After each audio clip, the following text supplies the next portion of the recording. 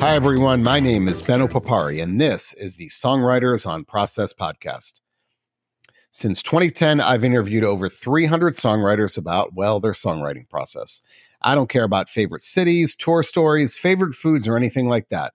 My goal has always been to treat songwriters the same way that we treat poets and more traditional prose writers.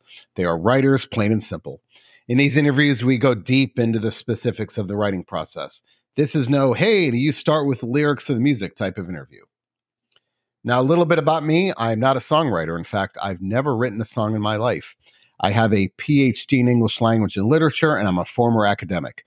So as a prose writer, I enjoy exploring how my process intersects with those of songwriters. This is an intelligent conversation about writing between two writers, and that, of course, means we talk a lot about books. The site features interviews across all genres, from metal to jazz, from country to that big category known as indie. You'll find a couple of A-list actors on the site and several members of the Rock and Roll Hall of Fame as well. Now, I select songwriters to interview who fit into one of two categories. One, do I listen to them already? And two, if I don't, would they make for a compelling and intelligent interview? You can find these interviews across all podcast platforms, as well as at songwritersonpodcast.com. Do you have an idea for an interview or a comment about the site? Hit me up at ben@songwritersonprocess.com. Thanks for listening and enjoy. And today on the podcast, it's a good one. I've been doing this for 14 years, I think, about 400 interviews, and this could be in my top 3, top 5. Johnny Marr. Pick your superlative. Iconic, influential, greatest guitarist. They all apply. They're all true. What do I even say? I'm not going to make this a long intro because you don't want to listen to me. You want to listen to him.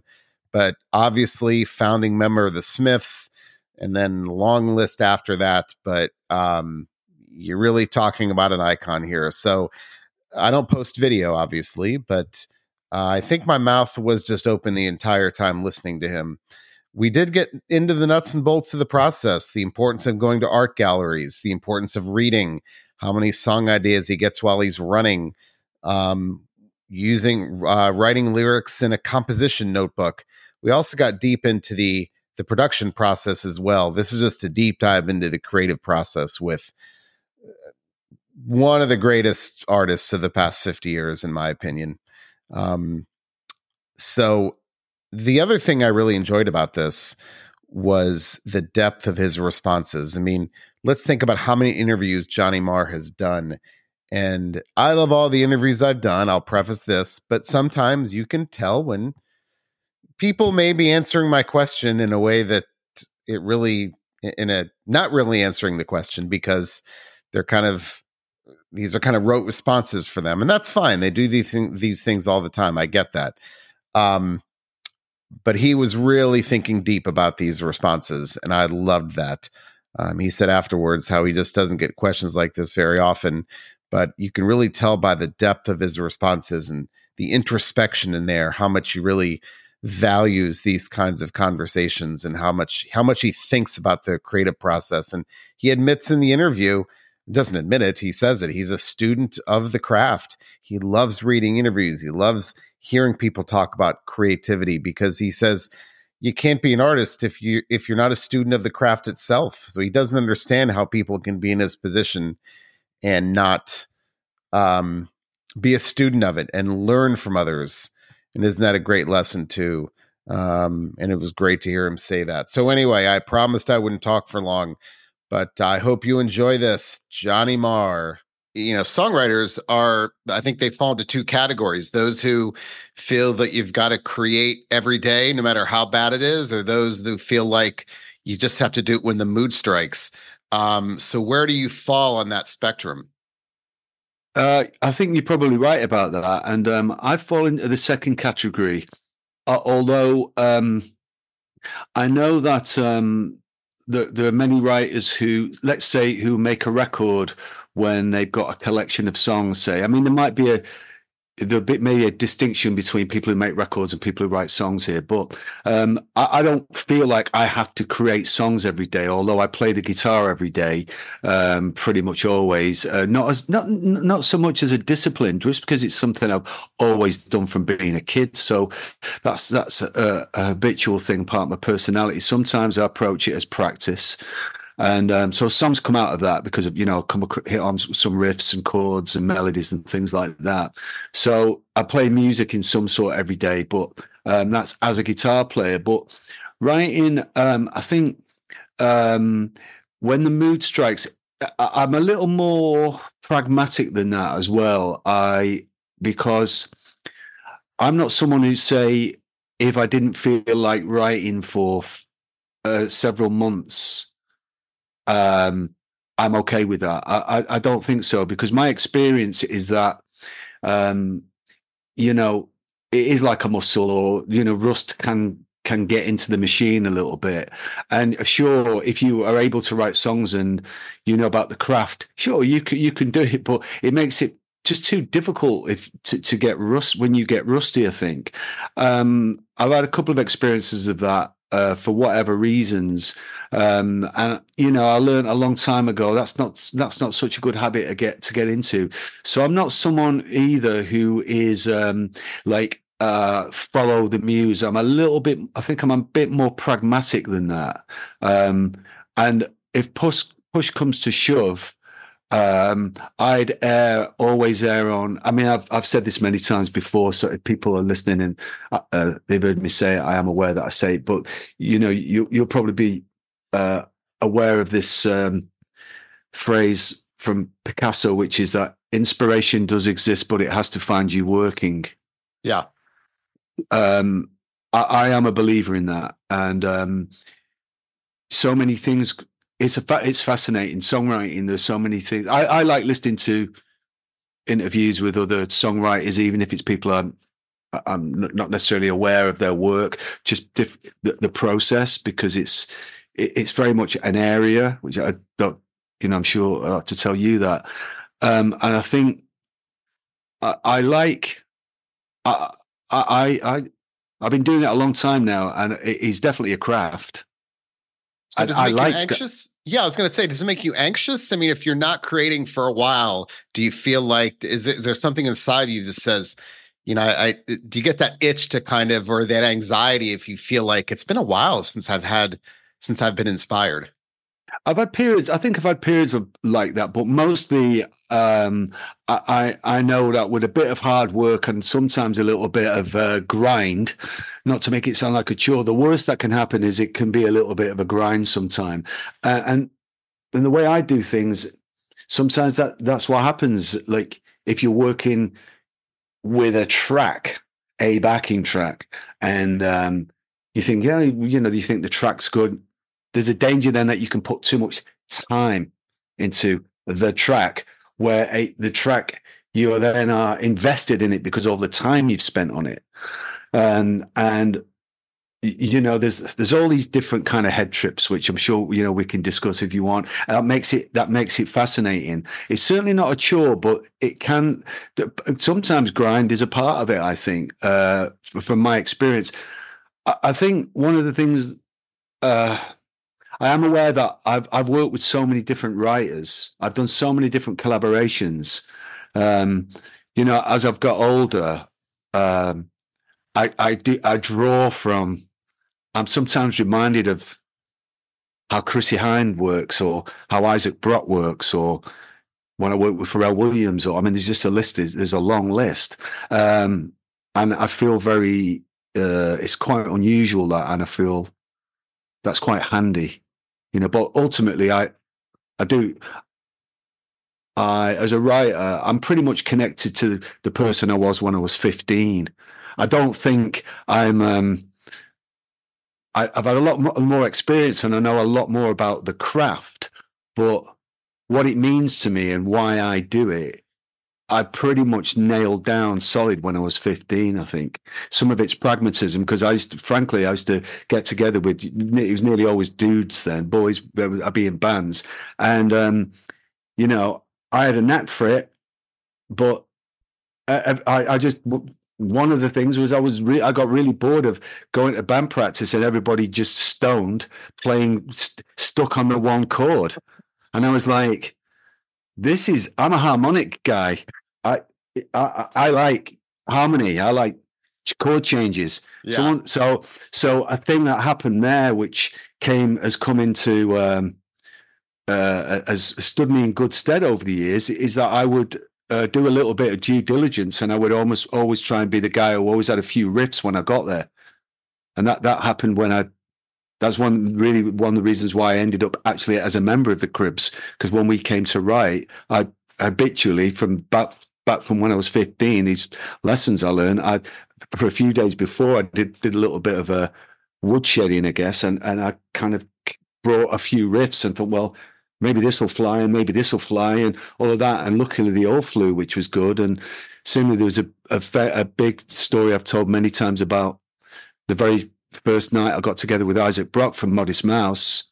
That I had a riff and it changed in a second because I picked up a different guitar, but that then became the band's hit single from that album. And so, hey, I wish that happened more often. But Well, what do you do? I mean, I'm a prose writer, not a songwriter. So when I write prose and I feel like it's not happening, I never force the issue. There are certain techniques that I use. Like I'll move to another room. I'll move to another chair. When I'm in a rut, I don't want to call it block, but when I'm in a rut, yeah, at least there are certain techniques that I have. I just don't believe of sitting for endlessly and thinking it's going to come eventually. I will, like I said, might go outside. I might change my environment. So are there things that you do when you're in a rut? I agree with. I think no matter how good you are with words, I think it's a different thing with words than with music. Because it is slightly music is more ephemeral and more abstract. It's interesting. I hadn't really thought of this before, but yeah, I think with words, if I ever get or have got stuck, I can't remember the terms you use, but the you do have to. I think you have to change your headspace. One one thing I think it sounds very simplistic, but I actually think that the biggest it's a little like being fit. I think if you keep your like a furnace inside you, if you like, of being interested, and that's a little bit like groundwork and trying to keep yourself inspired, because obviously this magic, the idea of the muse and inspiration, this magical thing, it is it can be slightly esoteric and it can be ephemeral and all of those things. But I think life's a little like this anyway. If you try and be like a dynamo, so you kind of work at finding things that keep you interested. I that was reinforced with me with a couple of people that I've worked with.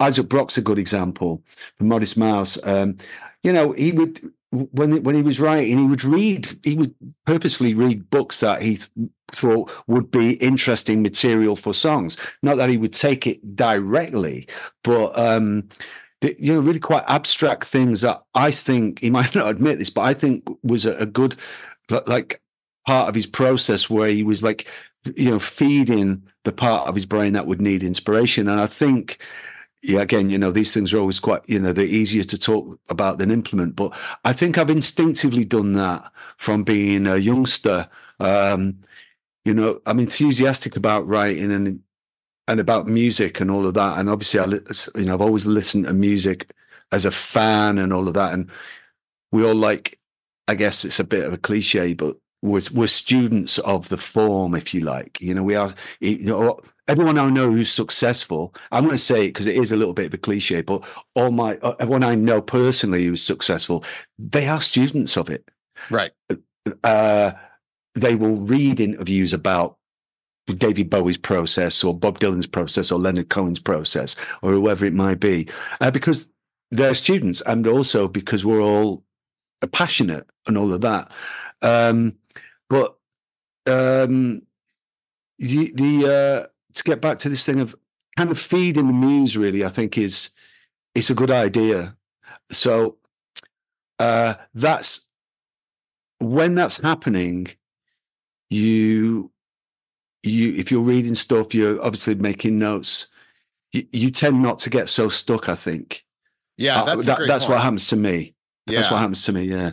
So, all right, a couple of follow-ups. One related to that, Ernest Hemingway said all writers should go to art galleries because he felt like you can get inspired by different types of art as a writer. So this is maybe a question kind of following what you were saying also, and I do find that songwriters are, and I was going to ask you this in the end, but we'll just do it now, are voracious readers, whether that reading has a direct impact on them. As a songwriter, maybe not, but I agree with you 100%. So I'd like to talk about reading habits. And for me, I'll tell you what I do. So I'm a voice person. So when I finish a work of fiction, my first instinct isn't let me read everything by that person. It's let me read someone else to get other voices in my head. I just, I feel like we don't have an infinite amount of time on the earth, and I'd rather hear as many different perspectives. And I do like to read a couple of books at the same time. I usually read a fiction and a nonfiction book. And that's my reading habit. So I'd love to discuss that with you. Who are some of your favorite authors, whether that has an impact on you as a songwriter or not? Well, I agree. My experience is that if you following on from what I was saying, to go to art galleries, to be interested in my case, architecture and the lives of poets, or then that's definitely always made me feel like writing words for some reason. Art galleries.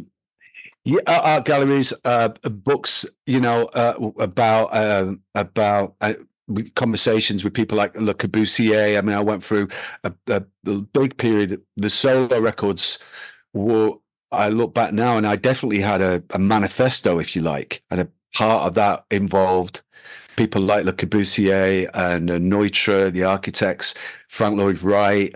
I mean, one song which is very dear to me, actually, when I sing it, is called Spiral Cities. And that came directly from a book called The Crystal Chain Letters, which I believe, I want to say it's from the 1940s, but that was several notable architects of the time and intellectuals of the time. I think Walter Benjamin would have been one of them.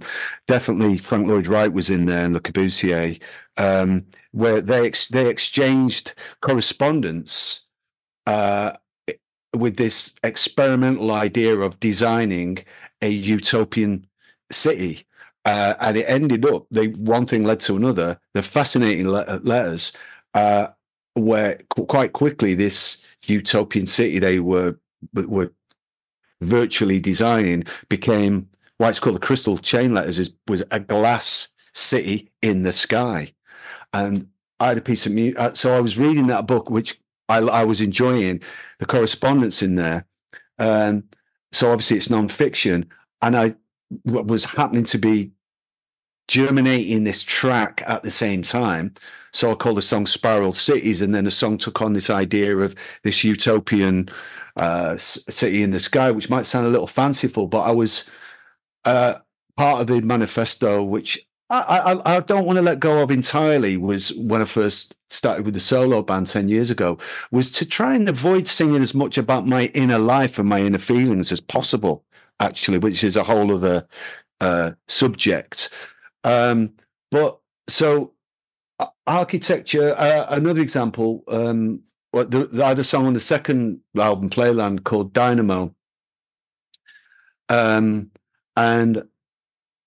I had this tune, a melody. I was scat singing. I had this backing track that was sounding quite exciting, and I thought it should kind of sound like not generic, but the song needed to, the words needed to fit, and needed the song had a real kind of flowing, kind of breezy drive to it. So I thought, well, it should sound almost like a conventional pop song, which is usually about love. But I didn't really want to start singing about a person, so I went and stood underneath the building, which is called the Gherkin in London. It's a beautiful big glass structure. Yep, know what it is. And I was running, and I went and I stood underneath it, and I got some lines, and I sang this kind of, some of the song is like a love song to this building, really. And that helped me, again, this is where craft comes in. It helped me circumvent. I felt okay about singing a song about a building. It felt a little too generic singing a song about a person. So I ended up writing a love song, which is kind of, so it did the trick for the song. You would think it's a power pop love song, but I'm actually singing pretty much entirely about a building. So I quite liked them. Now, even if that isn't apparent to the listener, it was a little bit of an intellectual game that kept me, when I sing it live, I quite like it. I think that's quite clever. Yeah. So I think writing songs, there's a lot of those things where you have to kind of, you can either be getting feelings out, and which, as I say, I've sort of loosened it a little bit now, but I try to avoid that. And there's a reason why it's changed somewhat. But you can also be kind of playing word games. And I have a very simple, I've learned, it's been a fascinating sort of 10 years, because I kind of learned that when I'm on stage, as I sing, if a few lines come out that make me kind of uncomfortable because they're a little cheesy or a little clunky or a little ordinary, that's not good. So in other words, I'm not trying to compete with Bob Dylan, or I am inspired by and aspire to be my version of Lou Reed or my version of Peter Perritt from The Only Ones, or whoever is in my head at the time. But at the same time, I also have this I'm okay with, like, hey, listen, these songs I've been writing, when I'm on stage, do I feel, can I commit when I sing them? Yeah. And I think, well, okay, that's a good starting point.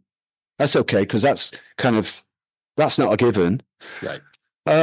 But with the reading stuff, my friend PJ Harvey, Polly introduced me to a writer, a Canadian current writer called Anne Carson, who's a novelist, who's an award-winning novelist. Her technique and her style is really interesting. It gets quite trippy because you'll be going along, and then she'll mix up the timeline, or she'll jump around in time, and there's a little bit of but it's very clever how it's done, kind of messing with perception. That's what I mean by trippy, and I enjoyed that. And then at other times, I must say, essayists, I've Joan Didion. I like being a fan, Joan Didion, let me think, Susan Sontag. Now, none of my songs sound like Joan Didion or Susan Sontag, but if I try and write things where the sentences run long from one to another, I go, William Burroughs, great. So, yeah, it's funny. I've got some quotes up here by writers that I'd like your take on as a songwriter. And one of them is a William Burroughs quote. So what a great segue. So here's what William Burroughs says. There is only one thing a writer can write about, and that is what is in front of his senses at the moment of writing. So I'll repeat that. There is only one thing a writer can write about, and that is what is in front of his senses at the moment of writing. So I interpret that as him saying, you can't write with distance. Like Hemingway always said he could never write about Paris when he was in Paris. He could never write about Spain when he was in Spain. He needed distance. But I hear Burroughs saying it's got to be the immediacy of that moment. You can't have that distance. So I'm curious. Why? What's your take on that? I'm more with distance, really. I'm more kind of conceptual, if you like.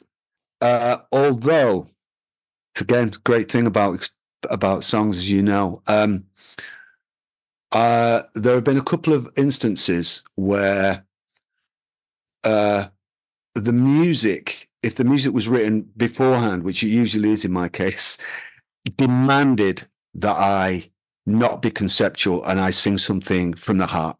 Mm-hmm. But it was, I mean, obviously you can get around, you'd have to go, I am feeling this today. So for example, I would have intellectually, I would have liked, if you would have asked me 6-7 years ago, I would have gone, look, and in fact, I was saying, why is everybody singing about adversity? I get it, but why is everybody vomiting their inner world in not a very, very interesting way? What is this, like, imperceptible adversity that we're all 60,000 of us standing in this field? Why is everything about the sky and we can make it, and all these platitudes? Now, I don't mean to be elitist or a snob about that, but I was sort of going, when I was coming up, Brian Eno was singing like Needles in the Camel's Eye and A Baby's on Fire and The King's Lead Hat. I found those lyrics more interesting than someone seemingly descending the spiral staircase as a songwriter in the morning and sat at the piano and looking out over the vista in their dressing gown and just going, I lost my phone. And I just kind of thought, because I was very fortunate, because I came to my solo records quite late into my career, if you like, having worked with all these great writers and I knew how to make records and I could sing in my own way. I was like, well, okay, what am I going to sing about? I was almost able to, I sort of go, hey, well, what am I going to do here, And I was like, well, I was thought about the bands I came up with, Susie and the Banshees, I mentioned Brian Eno, she was singing like, Spellbound. I thought, what a great title, So, and as I say, I was almost going, I know what I don't want to be. I don't want to be everything be about my inner world. And also, to be fair, there are people who do it much better. So I had this almost blank canvas with my solo career, if you like. Yeah. I could come up with these tunes and melodies. And I was like, okay, what's me and my band going to be? And what will keep me interested? It doesn't have to be really, really earnest. I was fighting against that. So I thought, okay, that's where I'm at. But I didn't anticipate. So every album, so at the end of my first album, that Messenger, I did all of this, and I was happy with.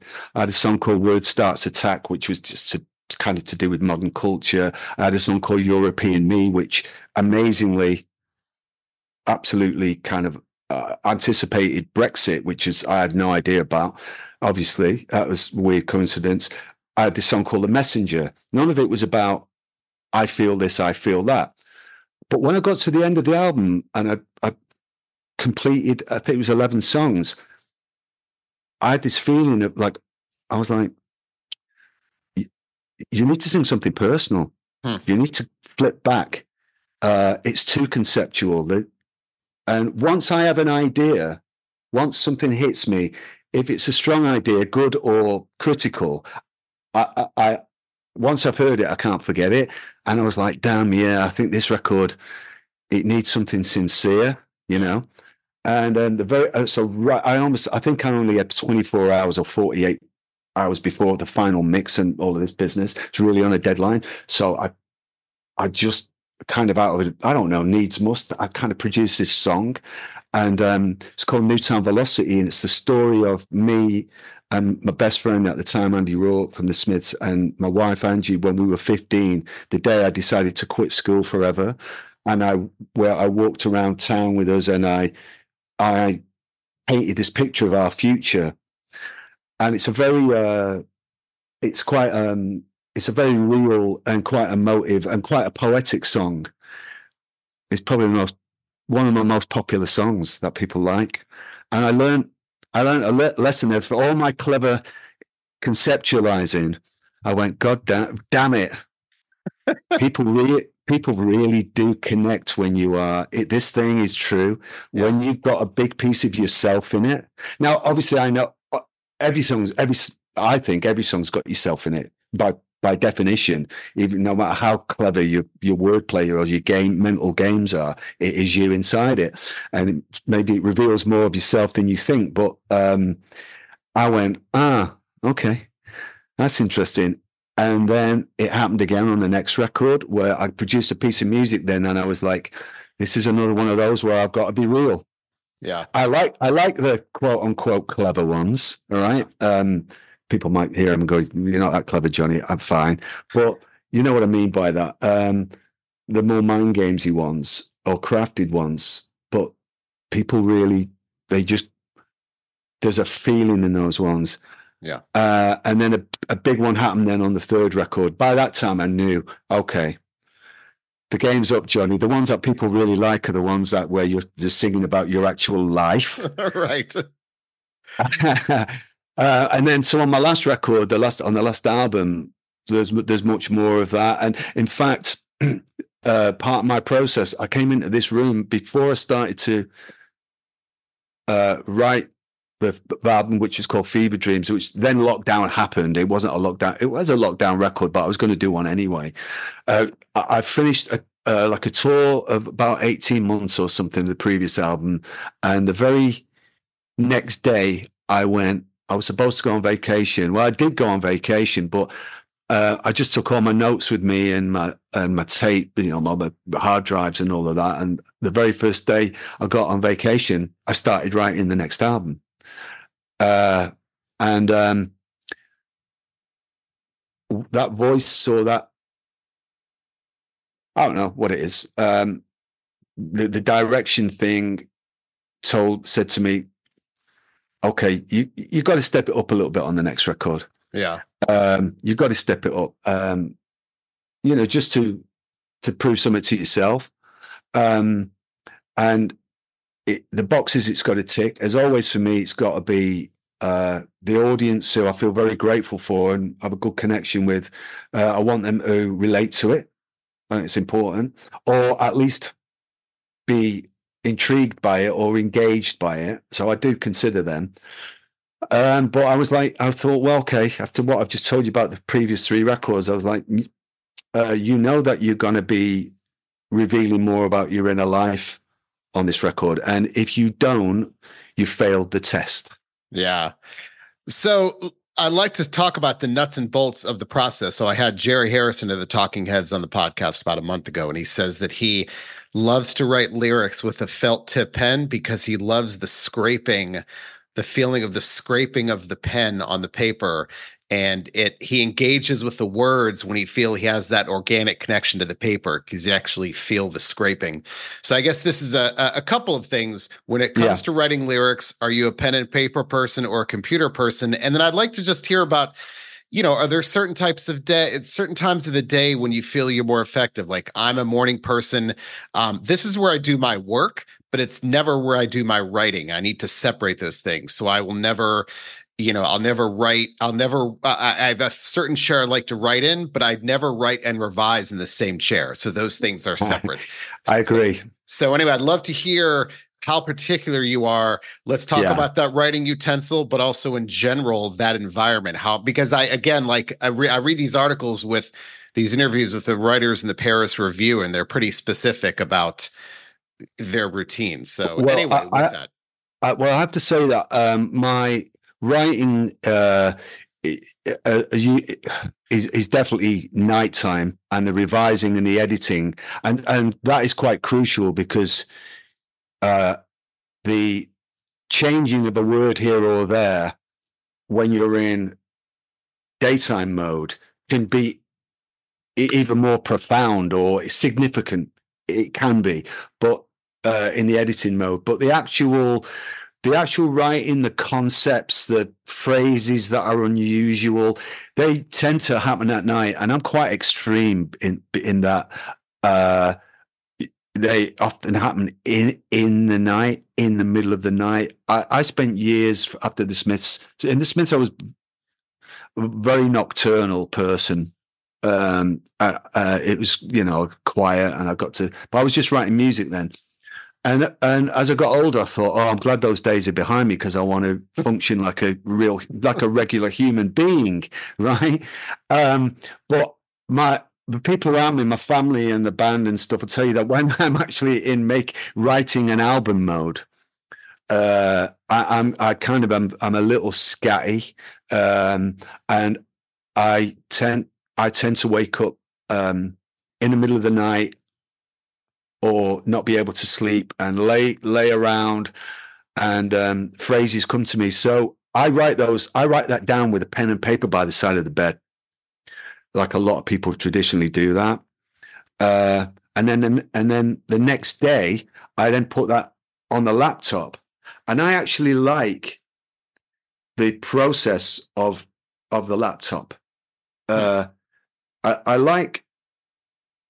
I have actually more distance than I do when I'm hunched over with a pen and paper. So I think it gives me a physical distance. It gives me a sort of editorial kind of perspective, I think. And I also like moving words around and lines around from verse 1 to verse 2, kind of almost like Sudoku. Maybe it's not Sudoku, or Tetris or something. And but I'm very conscious of balancing a sort of muse-like could I put it? I like the balance between objectivity and inspiration. And quite often I'll drink too much caffeine, and I'll be going, right, I'm onto something here. And so I like that about word processors, the kind of shifting lines around. But what I'm saying is about the objectivity. It's important to have that freedom where you think like you're playing a game, but kind of half of my brain is going, you're writing a song here, Johnny. Is this a good listen? Is this a good listen? Is this a good listen? I don't just let my imagination get so carried away. It's the record producer in me. Yeah. Because I've produced so many other singers over the years. I think I have an association. I don't know whether this is interesting, but I think I have, because quite often back in the Smiths days, or we'd put a track down, and then the vocal would go down, and I'd be then looking at the lyrics. So, and then with electronic, particularly with Bernard Sumner, we'd be working late at night, and he'd put some guide vocal down, and then the next day we would then transcribe that. And I'm used to sitting at a board, the mixing desk, as we Brits call it, right, and looking at what the folkies used to call the text. And so it serves me that when I put the thing into a word processor, I'm almost looking at it like the visual equivalent of a record. That's fascinating. Because I think of songwriting, the end game for me is to make a record. And I've got no problem with that. Yeah. Because there has to be some kind of any end game. But I was so obsessed. That's why I have this 45 tattoo on my arm. That is to pay tribute to my younger self, who would treat 45 7-inch records as almost like mystical objects. Yeah. I could wax lyrical about that forever. So in a way, making a record, if I still think of that with a certain kind of reverence, almost like a canvas, if you like, and an album, to kill this metaphor stone dead, and an album being a gallery with 12 of those canvases in, if that's what gets me to write a killer song, it's all good. I had a couple years ago, I had Daniel Lanois on the podcast, obviously a producer and a songwriter.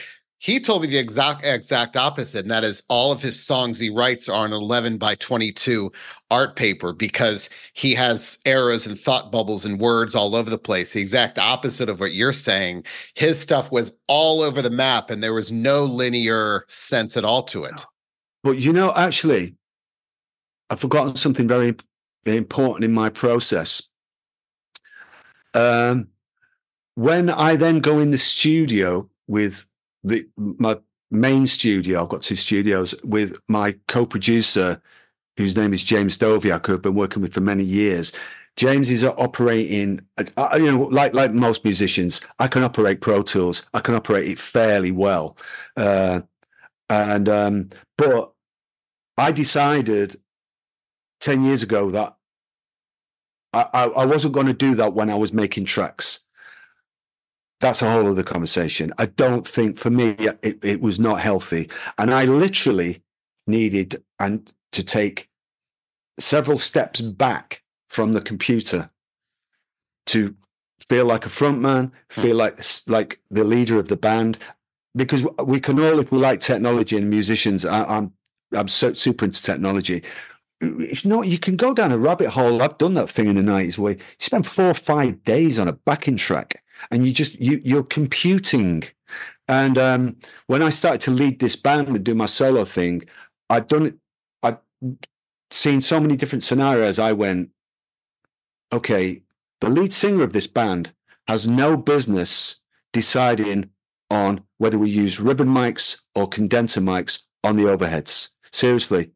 I would like to be able to have all of those plates spinning, and I had some of them spinning, but I was like, because I've been around so many singers as a band member, I was like, okay, right now, what would serve this record best is for the guy who writes the lyrics to be concerned with the third verse and not placing microphones in front of the kick drum, because I used to do that as well, right? So I had to kind of honor, and I had to make that decision.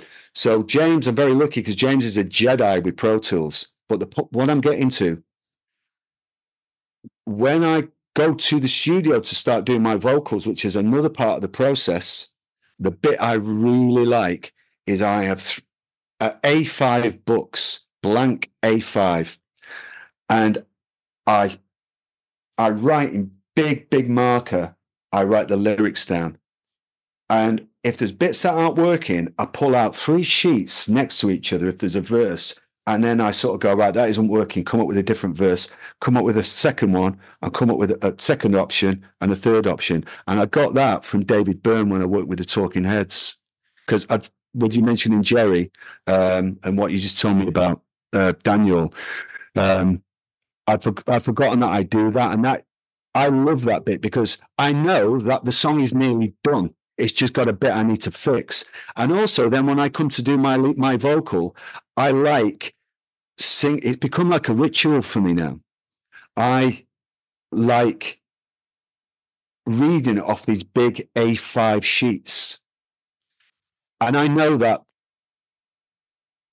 that by that afternoon, because I usually sing in the day, the record's going to be done. It's great. And also the physicality. So I almost do that as the last part, the physicality of that A5 thing. And then again, one of the fantastic things about this is it's being a songwriter. You have these rituals. It is a ritualistic thing. And I look in my studio and I've got all of these big the art books, unlined paper with these songs that are, some of them aren't crossed out at all. So I won't sing off unless I'm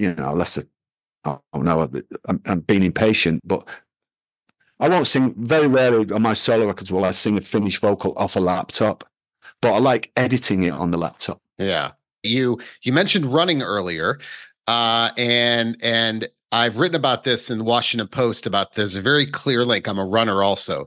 There's a very clear link between aerobic exercise and the immediate impact it has on creativity. So what they've done is they put people on a treadmill for about 20 minutes at about 60% max heart rate, which is not much more than a moderate walk. And then afterwards administer a battery of tests to them that measure higher order thinking. And those people always score higher than people who didn't exercise. So the sweet spot, and it lasts for about 90 minutes post-exercise. And the sweet spot is about 30 minutes at 60% max heart rate. So it's not dose responsive. So 60 minutes isn't twice as good as 30 minutes. 90% heart rate isn't better than 60%. But that benefit lasts for about 90 minutes post exercise, as long as it's an activity that doesn't involve a lot of thinking. So, for example, if you're running in an urban environment, it's not as effective as a natural environment because you've got to watch and not be hit by cars. So, I'd love to hear about, if that's a period if movement in general is a period of inspiration for you. I can mark down so many of my songs that either the riffs or actually some of the concepts for the words or titles that come to me actually while I'm running. I was running so much over the last 10 years. It's slowed down a little bit now, but I've been out for a run today, so it's not too bad. But the kind of the biggest kind of solo hit, certainly over here in the UK, that I had is this song "Easy Money," and the whole song, lyrics, tune, riff, everything came at me while I was running, and then I recorded it on the tour bus. There's a lot of them. I realized that a lot of what I was doing and the way my solo stuff was shaping up in the first few albums was absolutely affected by and inspired by running. Tempos are up, concepts clear. I mean, I was even going, because the truth of it is that I wasn't expecting the first solo record to go as well as it did. I mean, that's not false modesty. Genuinely, it kind of took off. But so when I started doing a lot of press for it and all of this business, I remember saying, look, people, if I'm pressed, I want people to listen to this music. It's daytime music. I'd like for people to listen to it on the train on the way to school, on the train on the way to college, going to the gym, coming back, and that occurred to me because loads of these tunes, I've got Speak Out, Reach Out on the second album, Playland, they happened when I was running. Point being, I'm told then by fans that my stuff is really good to run to. Well, duh. Yeah. Well, it's not all pumping. It's not like necessarily all pumping, right. But it's daytime music, and I'm aware that you maybe by making that distinction you might be narrowing things. But I've made records that were distinctly nighttime music. Well, I like the idea of it feeling like endorphins when I made these solo records. Yeah. Well, Agatha Christie once said the best time to write a book is when you're doing the dishes. And I take that to mean you get ideas during those mundane activities that require could be running, could be anything, but we get activities, we're inspired when we are engaged in an activity that requires no conscious thought. So, whether it's doing the dishes or running or vacuuming or gardening or showering, those are the times of greatest inspiration because that lets the unconscious bubble up. Yeah. I definitely think the opposite is so let's look at the opposite. If you're trying too hard and you're really, really, trying to force an idea, one thing that happens with me a lot is, so I get these melodies and you will have heard lots of people tell you, you can get really very almost trapped by the phonetics when you scat sing. Oh man, it's got to really fit that. It's got to fit those syllables. It's got to fit the phonetics, right? And that can really drive you insane. And they do with me sometimes. So on the last record, I had this song called Night and Day, and just because the guide vocal was going, I did I sang this placeholder thing, and I was excited about the melody, and then I got stuck with it. But what I did was I spent weeks on this really simple thing, really simple concept, just going, I cannot call this song Night and Day because it's just got to be smarter than that. It can't. And I ended up going every road sign I looked at, every book, every TV show, those trying to replace it. And quite often, sometimes you just have to go through all of that to just come back to where you started and go, nope, that's what it is. And then one of the last little story to tell you though is this thing like in the middle of the night. So this song "Spirit, Power, and Soul" off the last record. I had the track again. I was singing some sort of scatty sort of singing, and it was really on my mind. This is what I mean about my family and my wife in particular, my brother and stuff. They'll say, I'm a little scatty when I'm writing because it's the most important thing to me, more important than where I've left my keys, where I've left the dog. This chorus is driving me crazy, right? Because it's nearly great. And I woke up I fell asleep with an audio book on about history. And I woke up at 3:00 in the morning and I just went, Spirit, Power, and Soul. And I just kind of went, has Curtis Mayfield not already done that? That's got to be a Sly Stone compilation album or something, really. And but the point is if I'd have been sat around during the day and gone through books or going through my notebooks and really trying, I might have thought, no, it just sounds too much like a Curtis Mayfield. Spirit. But it came in the night and it was in the middle of nothing. I was just like, and I was delirious. So that went down in the notebook, written down with the pen like that. And the best of album called Spirit Power because of it. And I still go, really? No one's written a song called Spirit, Power, and Soul? Really? So it doesn't have to be the most original thing. It's just got to sound right with the music. And also it's got to be what me and my band are about. Yeah. I wouldn't. So what comes to mind? Leonard Cohen. I like that the machinations of being a songwriter and being a band leader and being in a band. And I talked earlier about being a student of. I don't think Johnny Marr band should have a song, an album, and you look on the back that says "Bird on a Wire." It's not me. It's not me. It's not what I'm about. But I love Leonard Cohen. So I love that about bands, and I don't want to make out that it's really that it's all that you can design everything. You can't. But I like that. To come back to where we started, the craft of it. I think there's nothing. I think that's to be honoured. The craft of it is. I should have a song called Dynamo.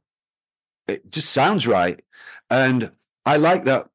My titles, my band, and like Blondie, Blondie should have a title that says Union City Blue on it or Atomic. Nothing wrong with that. And that's where pop culture, I love Aldous Huxley, he's my hero, right?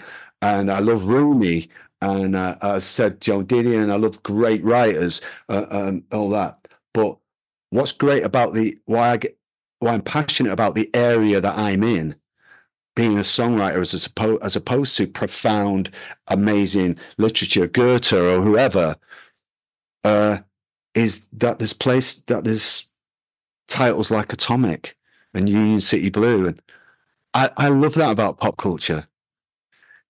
That kind of commercial word, rolling in the deep.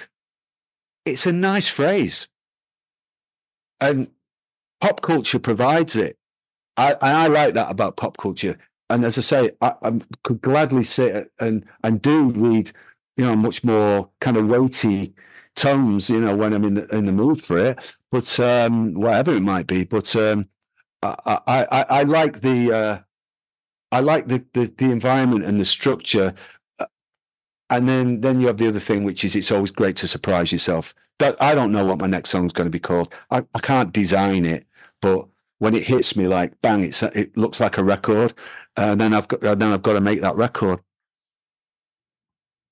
And that's it for today's episode. Check back in a couple of weeks for a new episode. I do try to post these every 2 weeks, sometimes with more frequency, sometimes with less. A lot of that depends on my work commitments, my family commitments, and also when artists can talk to me. It's not easy to get these interviews.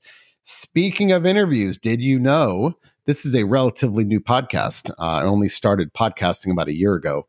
Well, depending on when you're listening to this, I should say 2022.